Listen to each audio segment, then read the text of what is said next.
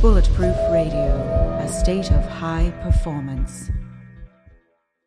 You're listening to Bulletproof Radio with Dave Asprey. What if there was a way to feel younger for longer? Well, there is. Your body needs something called the NAD+ molecule to help you age well. When you're young, your body makes a lot of NAD+, and that helps you make energy, it helps you keep your DNA healthy, absorb nutrients well, and it protects your cells from stress. But once you hit about 30, your NAD+ levels start to drop. The good news is that longevity scientists have found some things that can help, like niacin, niacinamide, and Niagen. They help your body make more NAD+ even as you age. All three of these are in an amazing formula called Qualia NAD+. Check out Qualia NAD+ risk-free for up to 100 days at neurohacker.com/Dave15 to save an extra 15%. That's neurohacker.com/Dave15, Qualia NAD+. It's what I use. What if there was a way to level up your energy, get rid of stress, and take more control of your body? Welcome to Quantum Upgrade. This is a new technology that taps into quantum energy to help you feel amazing. Quantum Upgrade has a lot of different products that help protect you from EMF and help activate your body's natural healing abilities. You can expect better sleep, more resilience, less stress, and better blood flow. The cool thing about Quantum Upgrade is that the products are backed by a lot of heavy-duty scientific studies, and there's a new measurable upgrade. You can now use Quantum Upgrade to increase your consciousness levels between 1400 and 2200 on the Hawkins map of consciousness. If you don't know what that means, do some research because it's impressive, it's fun to learn about, and it's something that I've come to understand. Ready to try Quantum Upgrade? Visit quantumupgrade.io/Dave for a 7-day free trial. Today's cool fact of the day is that there are 2 alkaloids in coffee beans. One of them is caffeine, the one we've all heard of. The other one is called trigonylene, and there's twice as much trigonylene as there is caffeine in coffee. And when you roast the beans, this other alkaloid turns into nicotinic acid, also known as niacin. And it turns out when you burn nicotine, you get nicotinic acid, also known as niacin. And that's probably why the tradition of coffee and cigarettes going well together got established, because they both create the same substance that helps your brain feel better. Niacin's a B vitamin. I'm not saying smoking is good for you. I've never smoked, but I am saying that niacin's good for you. And it's interesting that coffee and cigarettes both have a niacin component in them. Everyone's talking about red light therapy beds, and for good reason. There's a company called ARRC LED that's building an entirely new class of LED devices. ARRC LED beds integrate proprietary scanning technology and frequency protocols to shape the delivery of 6 different wavelengths in dose-optimized photobiomodulation. Yes, that's a lot of words.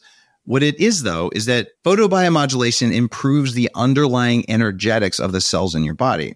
And those changes can benefit nearly every tissue and organ and system in your body. You change your cells and you change your life. For more information, visit arrcled.com. Today, we're going to be hearing from a journalist named Adam Kosloff about low-carb diets. Adam runs a website called whylowcarbdietswork.com. He's going to be discussing how his thoughts about diet and nutrition have evolved over the years and some tips to make low-carb diets more effective if that's the path you choose. We also discuss exercise recommendations, how to stop carb cravings, and a lot more. It's important to think about this not as how to lose weight, but actually how to be higher performance as an entrepreneur, just as a human being. So by shifting your carb intake lower and doing it in an intelligent way, you become a higher performant human, not just a weightlifter or a weight loss kind of person. So now we're going to move on to our exclusive interview about low-carb diets with Adam Kosloff. Today we've got a guy named Adam Kosloff from the website whylowcarbdietswork.com. He's a journalist. He went to Yale. He worked as a screenwriter for a while, and now he writes about nutrition and, as his website says, why low-carb diets work. He's written over 30,000 articles for the web, and now he's going to talk to us about those same topics. So we talked a little bit about before the show about how you got into this, but for the people who obviously weren't listening in on our conversation, Could you just recap a little bit about how you got interested in nutrition and health? Yeah, sure. It's a twisted journey. I went to Yale. I studied geophysics, and then I was like, you know what? I'm going to abandon all of this. I'm going to go to Los Angeles and be a screenwriter because I thought that would be fun. And it was kind of fun, but also like hellaciously harder than I expected. I did get to write for some TV shows, but meanwhile I had to work a day job for a lot of that, and that was doing this web writing for hire. And I ended up writing all these articles, and then along came in 2008 I read Gary Taubes' Good Calories, Bad Calories, and I was like, it totally threw me for a loop, and it made me want to just get into this and use my web writing powers to spread the word, because it's one thing to write a episode of Woody Woodpecker but really that's ultimately just selling corn syrup to kids, and I figured there's a higher calling here, and so I'm trying to do my small part to break the grip of the USDA food pyramid. Great, yeah. That makes sense. Let's dive right into it. If somebody was eating a 2,000 calorie diet and one group was eating 70% of their diets from carbs and whole grains and all those heart healthy things that the government recommends, and the other group was eating lots of artery clogging, saturated fat, and bacon, why would the bacon group, well, obviously they're going to be happier because bacon tastes amazing. Why would not if you're eating 70% of your calories from it, though. Then you're going to be sick of it. Yeah. So why would the bacon group be healthier? Why would restricting carbs be a healthy thing to do? Well, it's interesting. It kind of depends. It might or might not. If your metabolism has not been destroyed by sugar, possibly you could be just as fine on the whole wheat diet as you would on the low carb diet. But for people who are metabolically sensitive, this is the stupid oversimplified answer. But when you eat too many carbs, too much sugar, it's going to mess with your insulin levels and cause you to store stuff as calories as fat instead of to burn them off. So the idea is when you eat lower carbohydrate diet, you're eating a lower insulin diet, which means that you're not getting the calories stuffed into your fat tissue, but you're actually able to burn them off. And then the other part of this goes along with people who are like, well, fine, that sounds technical, but the reality is that bacon's going to give me a heart attack. And then that is also false. Basically, bacon is saturated fat. We all believe saturated fat is going to give you heart attacks and kill you. And actually, the research doesn't support that. So that's the long-winded answer to that question. Right. Basically, since people have placed an overemphasis on calories for a while, it sounds like, and how they've acted like calories are all the same, then there's the kind of reciprocal to that where people are saying that calories don't count at all. So is it possible to overeat on a very, very low carbohydrate diet? Like, let's say something like a ketogenic diet? Absolutely. And here's the thing. I talk about this in my new report, Calorie Gate, in the book I'm writing called Beyond Calorie Gate, which is you could eat just pure lard, right? Lard is, the people in the low carb community agrees, is a very low insulinogenic food. It's not going to spike your insulin levels. But if you're just pouring lard down your throat, you're going to, I don't know the biophysics or biochemistry, but yeah, you're not going to lose weight. You might gain weight. And so, when that happens, especially when people, you go on a low carb diet and you're gaining weight, or you're not losing weight, people are like, well, it's all about calories. When things go wrong, when things get too complicated with nutrition, people just default to the kind of thing, well, just don't eat too much, eat in moderation, because it's the thing we all know and it's simple. Unfortunately, reality is complex, and so there's this disconnect there. Does that make sense? Absolutely. That sounds great. Well, one of the problems people talk about with a high carbohydrate diet is the fact that it does make people eat more and it stimulates appetite. Now, how do carbohydrates stimulate appetite and cause people to eat enough to gain weight? The mechanics of the regulation of appetite are sort of beyond me. I could start to make stuff up or give you the junior high school answer here. But basically, one factor is that sugar and carbs actually change your neurochemistry, so you get a kind of serotonin high. Basically, sugar begets sugar. You eat sugar, you want more sugar. And the mechanisms that underlie that are extremely complicated, and I don't know them. But, sugar acts like a drug. It stimulates similar pleasure centers to, I think, cocaine. So, when you're you're eating a lot of sugar and carbs, your metabolism is different than when you're eating a lot of fat and protein. And your body gets used to that kind of being a sugar burner. So when you get off of that, your body craves to get back on it. Right. Dave Asprey, he calls it being in a sugar coma. Yeah, that's good. Yeah. So if somebody were to go on a low-carb diet and they were metabolically deranged, what kind of benefits would they see? Well, this is, again depends on the person, the kind of diet. There's all sorts of factors that go involved. I mean, if you really go the whole hog with this theory, all of the diseases of civilization, cancer, diabetes, Alzheimer's disease, probably weird things like autism, food allergies, you name it, Lou Gehrig. I mean, all these diseases are kind of all tied together, and they might be caused by sugar in the diet or some aspect of the Western diet. And so if you remove that bad aspect, and if it turns out to be sugar and carbs, then you might be able to solve not just your weight problem, but also all these diseases, like lower your risk across the board for cancer, diabetes, etc. I mean, it might be. I mean, it also depends on how metabolically damaged you've been. Once you've been hit in the head, or hit in the fat tissue enough times, it's kind of hard to reverse that. It's actually miraculous that we can do it. What is the bigger problem, like the type of carbs or the amount? A lot of people say, well, the Catawbans, they're that Pacific Islander tribe, they eat a lot of carbohydrates. So obviously, like low carbohydrate diets can't improve weight or weight loss. So is it really the type of carbohydrates, or as you said, like the amount that somebody's metabolically deranged? How does that all fit in? Well, this is what I understand, like the new, because you raise a great point. Like the Catawbans, as you were talking about, they I was recently at this Ancestral Health Symposium, and they gave a lecture on the Catawbans, and they eat something like 90% of their calories from yams or something like that. So they're just getting all their food from carbs, basically. And they're healthy. They don't have any of these diseases, no obesity. So if you buy like the simplistic version of the carbohydrate hypothesis, which is like you eat carbs, this messes with your blood sugar and insulin and gives you diseases and obesity, then the Catawbans are a huge problem for that hypothesis. And it's the same thing with like a lot of East Asian societies, the Japanese, Okinawans, I believe. They eat lots of rice, which is a grain, a processed carb, and they live to like 100. So, that's a problem. But so in terms of like the quantity versus the quality, it's hard to say from that observation. Like, if the Catawbans doubled the amount of calories in their diets, would they get obese and sick? Let's say maybe, I don't know. But it seems like the main alternative idea is like you need sugar, or you basically need to be metabolically screwed up by something, and probably sugar.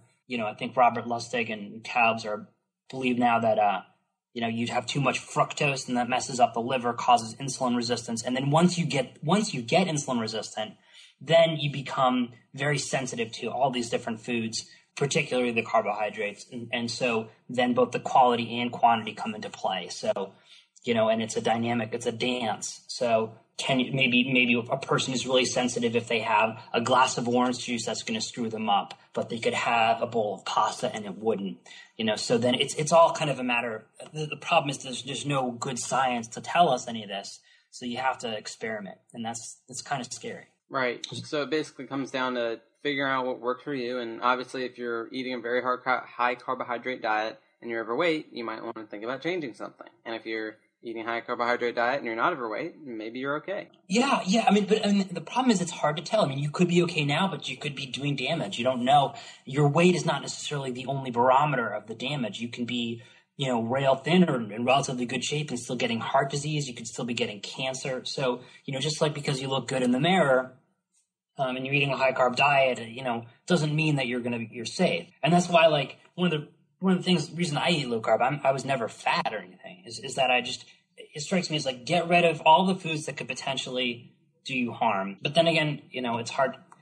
The stuff is all more, as I like learn more about it, it's all gets more complicated than what I have on my website and what I think a lot of low carbers believe. It's a big mess. Yeah. I'm really glad you mentioned that too, how about your weight is not the only barometer of health. And I think that's a problem a lot of people run into, is they believe if a food doesn't make you obese, that means it's healthy.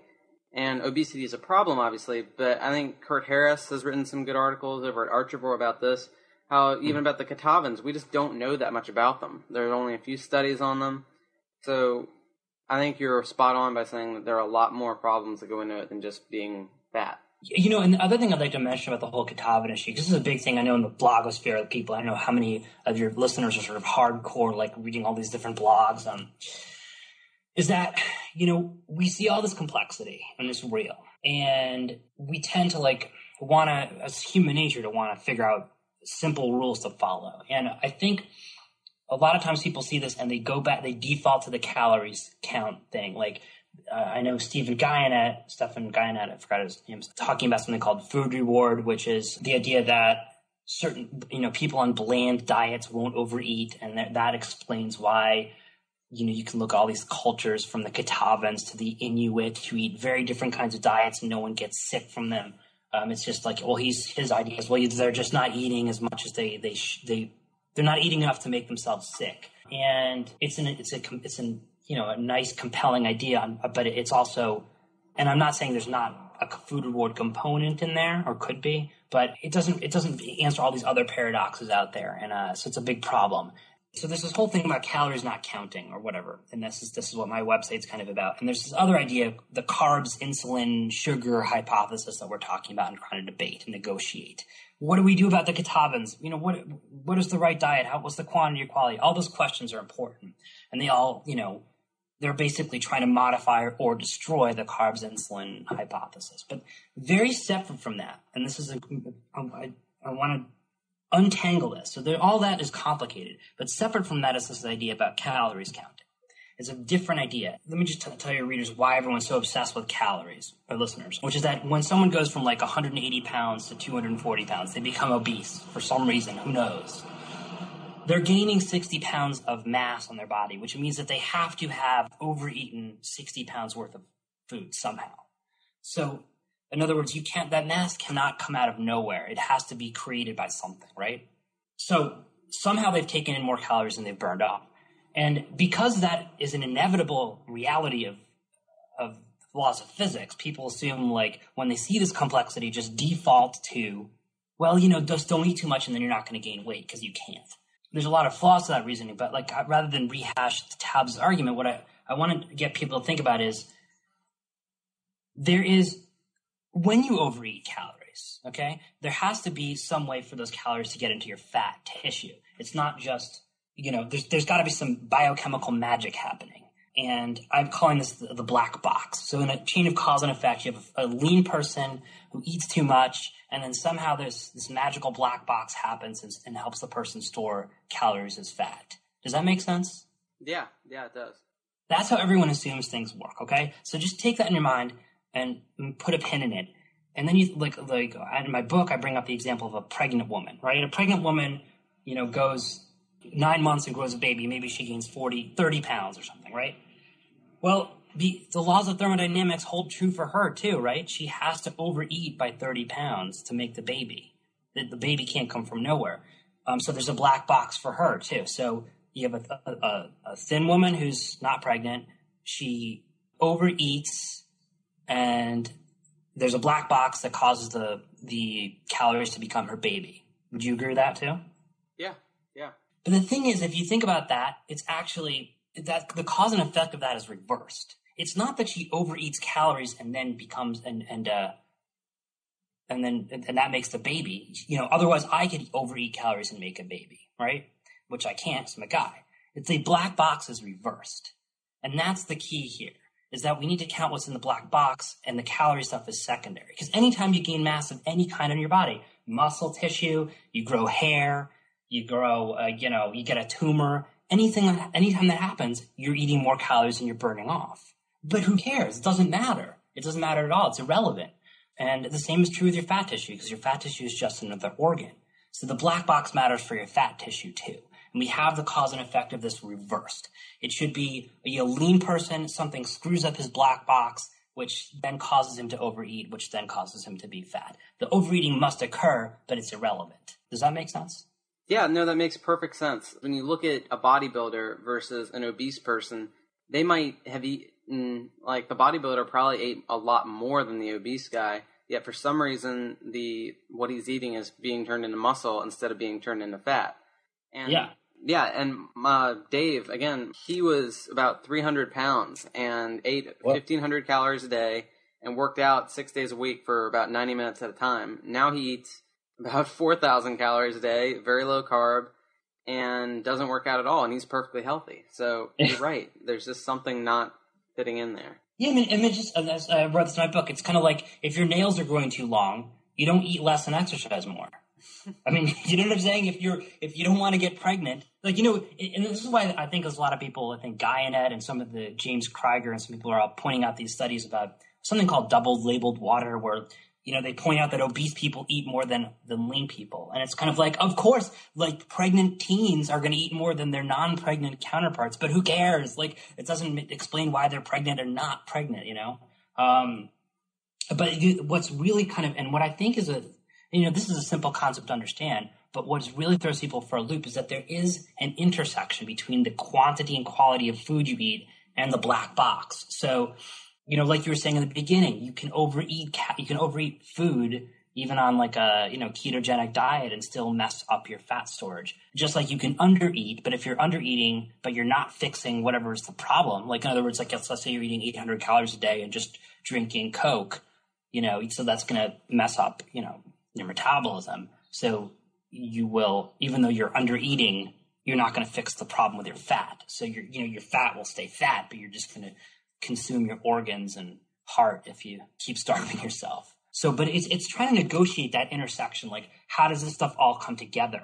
That's difficult. And this system, whatever is inside that box, is incredibly complicated. And it's not just the quantity and quality of food we eat. It's not just the quantity and quality of exercise we do. It's all sorts of anything that impacts the metabolic hormonal ensemble. You know, you could be smoking. You're taking antibiotics. You know, you're not getting enough sleep. Anything, you know, you're eating the wrong foods at the wrong time. All these things can be meaningful and be interplaying. So the idea that we're going to have one diet that's going to solve everything is just kind of preposterous. And so, you know, you have to look at kind of these North Stars, like what can we look to? And one thing we can look to is what did our ancestors eat? We can also look to what does the science tell us? Like what do these carefully controlled clinical studies show us? And they generally say that low carb gets rid of metabolic syndrome. But, you know, it's complicated. And I think we have to just, you know, accept that as a community. Right. I'd love to talk a little bit about the food reward hypothesis. And before we go into it, one of the things, because obviously basically what he's saying, I know he said this before, is that low-carb diets and high-carb diets in terms of weight loss have about the same rate of success in studies. Maybe research has not caught up to this as much as it would. Science is often behind. And when you look around, I don't see that many people saying they lost a lot of weight on a high-carb diet. But there are many people saying they lost it on a low-carb diet and were able to keep it off. Jimmy Moore. If food reward was the real problem, it doesn't really make sense in some ways, because if you go on like Mark Sisson's site, Mark's Daily Apple, he has a ton of super tasty recipes on there, and that dude is lean. So, I just like your take.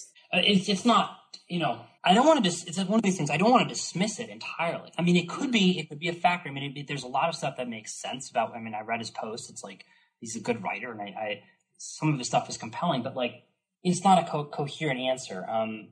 And you know, for instance, look at the obesity epidemic of dogs and cats. You know, these are really we're saying our pets are overeating. That they're you give a cat the same bowl of kibble every day. There's nothing changing about that. You know, maybe are you saying that so these cats are getting obese? Are you blaming that on the blandness of their, the diversity and tastiness of their diet if they're getting just the same kibble every day? That seems, doesn't work. The other thing is you have to look at like in Life Without Bread. The authors point out some clinical experience where they had people who were anorexic or basically really unhealthfully lean, and they were put on low carb diets and they gained weight. But they gain weight in all the right places. So how could a low-carb diet make someone who's emaciated, full, and healthy and bigger, and yet someone who's obese, slim, and lean? I mean, is it magic? I mean, food reward really can't explain that evidence except to say that it's wrong. I mean, it didn't happen. But, but if you look at, like, the theory of, well, these diets are doing something that's kind of taking away a problem, too much insulin and blood sugar, then it explains it because it just, you have something underlying that's causing all this damage and you're taking it away when you take out the carbs. And the other thing I'll say is that with these diets, like all these diets, you keep the diets the same calorie level, and all you have to do is cut calories. Doesn't matter what you eat, you'll lose weight. All the vegan diets, low carb diets, the standard American diet, all these things all have one thing in common, which is they're very low sugar.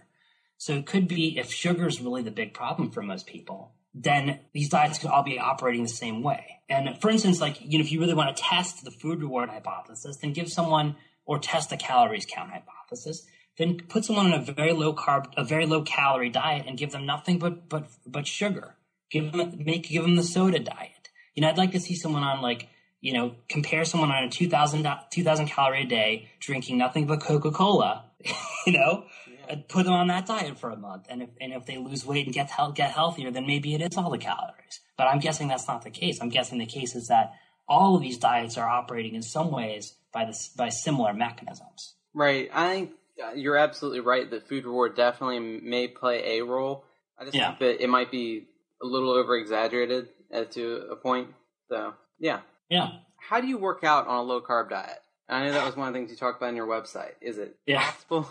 A lot of people think like, oh my God, I'm going on a low-carbohydrate diet. I can't work out now. Yeah, well, I get very excited by ideas that are kind of like counterintuitive. It's like my thing. And one of these ideas about working out, counterintuitive, is I came from this strength trainer named Fred Hahn, who runs a blog called Serious Strength.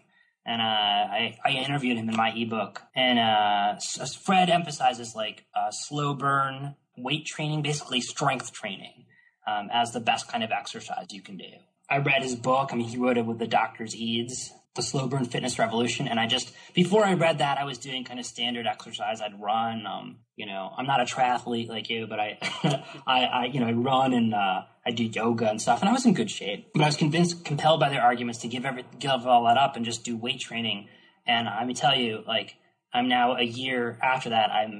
I've never been in better shape. I'm stronger than I was when I was, rowing crew in high school. I have a baby, and I can lift her up because my lower back is really strong. So it's this thing has really helped me. And I'm not sure, I don't know enough about exercise physiology to, compare slow burn with other kinds of training, but it's definitely been an interesting experience for me. So let's say you're talking to somebody who's never really been on a low-carbohydrate diet before, and you're trying to convince them that maybe what they're doing, and they are metabolically deranged, they obviously have a serious problem. Right. How would you try to explain to them the simple explanation for why they would need change, or how do you go about trying to convince them that maybe the USDA is not working in their best interest? That's a great question. I try to talk about this in the Low Carb Survival Guide, this ebook that I wrote. It's hard. When I first found out about this, I was a total evangelist. I'd go up to people I didn't know. I'd see them in the grocery store. They're drinking orange juice and low-fat milk, and they're clearly fat and diabetic. And I'm like, I'd go up to them, I'd try and engage them and say, just don't drink that juice. You need steak. I taught my relatives, some of them I've convinced, some of them I haven't. It's hard. And what's hard about it too is because the whole belief system of low carb or whatever paleo is so foreign. And if you follow the logic, if you buy into this, it means that you're buying into the fact that our public health authorities have completely screwed us over, which is not something people want to believe. We want to have that illusion that we're being taken care of, or that we're at the very least not being asked to do things that are going to kill us. Because basically when you're saying carbs are bad, it's as if we lived in a world where there was a government institution that was telling people to smoke cigarettes, a pack a day. And we're saying, no, cigarettes are going to kill you and give you lung cancer.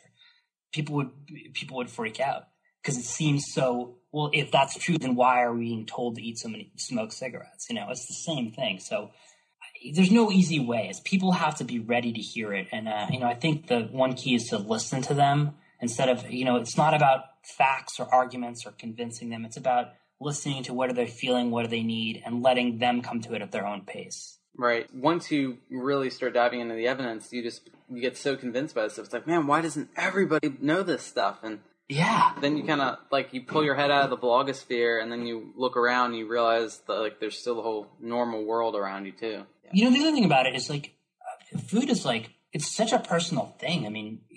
We think about religion and politics as personal, but you don't have to make a decision about what church you're going to go to every day, or I guess maybe you do, or who you're going to vote for. But every day you have to eat like 3 or 5 times a day, and it's such an intimate decision. And to have a stranger, even someone you know and trust, give you instructions about what you're going to eat. People get protective about that. This is my food. Leave me alone. It's like someone trying to steal French fries from your plate. You don't want that to happen. Right, yeah. So are there any problems somebody might run into on a low carbohydrate diet? You mean such as what? Health problems. I know there's some talk recently about getting low thyroid or anything like that, and I know you're not a doctor or anything, but have you heard anything about that, or have you experienced any problems yourself? I haven't experienced problems myself, but sure, it sounds plausible. I mean, again, part of the thing is like you're taking people, these diets, basically, if you took a healthy human being, they could probably live on a lot of different diets, right? They could live a Katavan diet, they could live an Inuit diet, because we're adaptable, we're flexible. But basically, you're taking most people who come to the world of diet have been broken somehow. Low carb might be a fix, but if you do it wrong, or if you're sensitive to certain things, like who knows what, you could get sick. Or even if you could be sick from the residual damage that was done when you were metabolically hurt, you could be sick from, I don't know, maybe you have an allergy to something in the meat, or there's many different ways you can get sick and do the diet wrong. And I'm not a doctor, but I can tell you that like it's not a cure-all necessarily. There's a lot. For instance, I know there's talk about people who go on a high protein diet but low fat, and that can have problems, So sure. One of the biggest problems with sticking to a low carbohydrate diet is carb cravings. What are some tips you can give people about overcoming those? Okay, well, that's kind of a plug for my book. I mean, in my book, The Low-Carb Survival Guide, I talk about that. Carb cravings are natural to have. I'll just rattle off some tips. You can prevent, don't stock your kitchen with carbs. Use visualization and meditation. You can give yourself a time to binge. You can try and find, making sure you're eating enough food is important. This is a thing that I think a lot of failed calorie counters have a problem with. Is just they're scared of eating. And so even on a low carb diet, they may only eat like 800 calories a day. Like make sure you're eating enough. Also the company you keep is important too. We are very social creatures. So if you're in a family, make sure your family is helping you and supporting you. And that's hard because a lot of family members will just make fun of you or will encourage you to snack. I mean, imagine if you're like a smoker, right? Think about it as being a smoker and you're trying to quit and everyone around you is smoking. They're smoking in restaurants. They're giving babies cigarettes. You smell secondhand smoke every room you go into and you're craving the nicotine, right? I mean, you can try nicotine gum or whatever, but the point is, that's the kind of environment we're in if you're trying to cut carbs, which is like you go to the grocery store, it's like carbs everywhere. And not only that, but you're also in this environment where people are telling you that cigarettes are healthy. So it's like you're going out, imagine you go out to a nice dinner where you're outside, I guess, where you can still smoke. And someone's like, why don't you have a few cigarettes with your dinner? And you're like, no, I'm not smoking. I'm trying to, and they laugh at you. And they're like, come on, what? Smoking causes lung cancer? Forget it. Like, that's ridiculous. Have a cigarette. And that's the kind of environment that people are stuck in, which is horrible. It's hard. So what was the hardest part about going low carb for you, and how did you overcome it? Well, I tend to take things to extreme. So when I read Tabbs' book, I was like, I'm convinced. I felt convinced by the arguments. And so it wasn't like a matter of my not believing it. I think part of it was the sense of isolation that when when I'm eating this way and all of my friends and relatives are not, actually some of them are now, it's hard because you feel you have to explain yourself.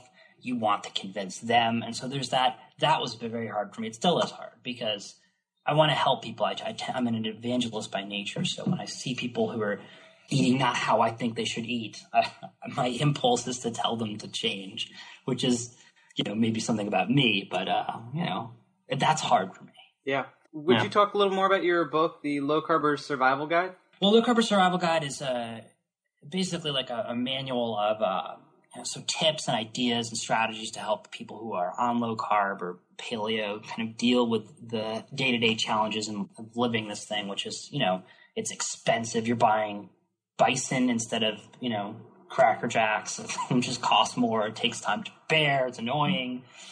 So it's basically like I'm trying to identify the challenges that we have and solve them. And then it also comes with bonus interviews with Fred Hahn and Gary Taubes It's really long interviews with them, talking to them about like what it's like for them to try and, how they deal with low carb challenges, and talking about Fred Hahn's slow burn system. So I think it's like 200 pages long. So there's 100 pages of, trying to address these problems and figure out what to do about them. And there's also these 2 interviews, and then I'm about to start a new blog, and I'm using this new report called Calorie Gate to launch it. And the Calorie Gate thing is about the black box concept that I just talked about. And I'm finishing up a new book called Beyond Calorie Gate, which is basically, if we accept the premise that the black box is what we need to count and not calories, how do we do that? Kind of looking at just this mountain of stuff that is in there. And then, as I said before, it's the quantity and quality of foods, quantity, quality of exercise, and a million other things, medications. You have stuff on your site, which I thought was interesting, gut flora, who knows what's in there. And so, how do we look inside there and figure out what's a count? So that's what that book's about. And then basically going forward, what I really want to do is spread this concept of the black box and get people thinking about how to move beyond calories. Because if there's one concept I think the paleo, low carb, and other vegan, we can all unify behind is this black box thing, because it's ultimately agnostic, and we need to figure out how to move beyond this whole eat less, move more insanity. Because this is a way I think about it is this: if the USDA food pyramid is Darth Vader, then the calorie balance scales is the emperor. It's the power behind the throne. Does that make sense? Yeah. Until we get rid of eat less, move more, until we get rid of calories in, calories out, we're never going to solve the problem of the food pyramid, because the advocates of the food pyramid can always just say, well, don't eat too much. That's the problem. Everything in moderation. Yeah. Well, Adam, thank you so much for talking about this, man. I hope everybody checks out your blog. Where can they find you and see what you're doing? You can check out their website, whylowcarbdietswork.com, with actually dashes in between every word for extra convenience. That's just kind of stuff I wrote about a year ago or more, and it's probably at this point pretty outdated, but it has some interesting ideas. But hopefully coming forward, I want to be more active in terms of blogging. Good. They're very well written articles, and I'll make sure to have a link to your new site and your book and everything in the show notes to this. So, Adam, thanks, man. I appreciate it. This wraps up this week's show. Thank you for listening. You can find links to everything we talked about in the show notes at bulletproofexec.com. If you enjoyed this, we'd really appreciate it if you considered ordering something from our small business sister site at upgradedself.com. We carry a lot of things that you can't find anywhere else, and everything there is something that I personally use myself, and I've found to be the most effective thing possible in the smallest amount of time. To be perfectly honest, that site doesn't pay for the cost of producing the show and the blog, but it helps to defray the costs. It's certainly not a giant business, and we appreciate your support.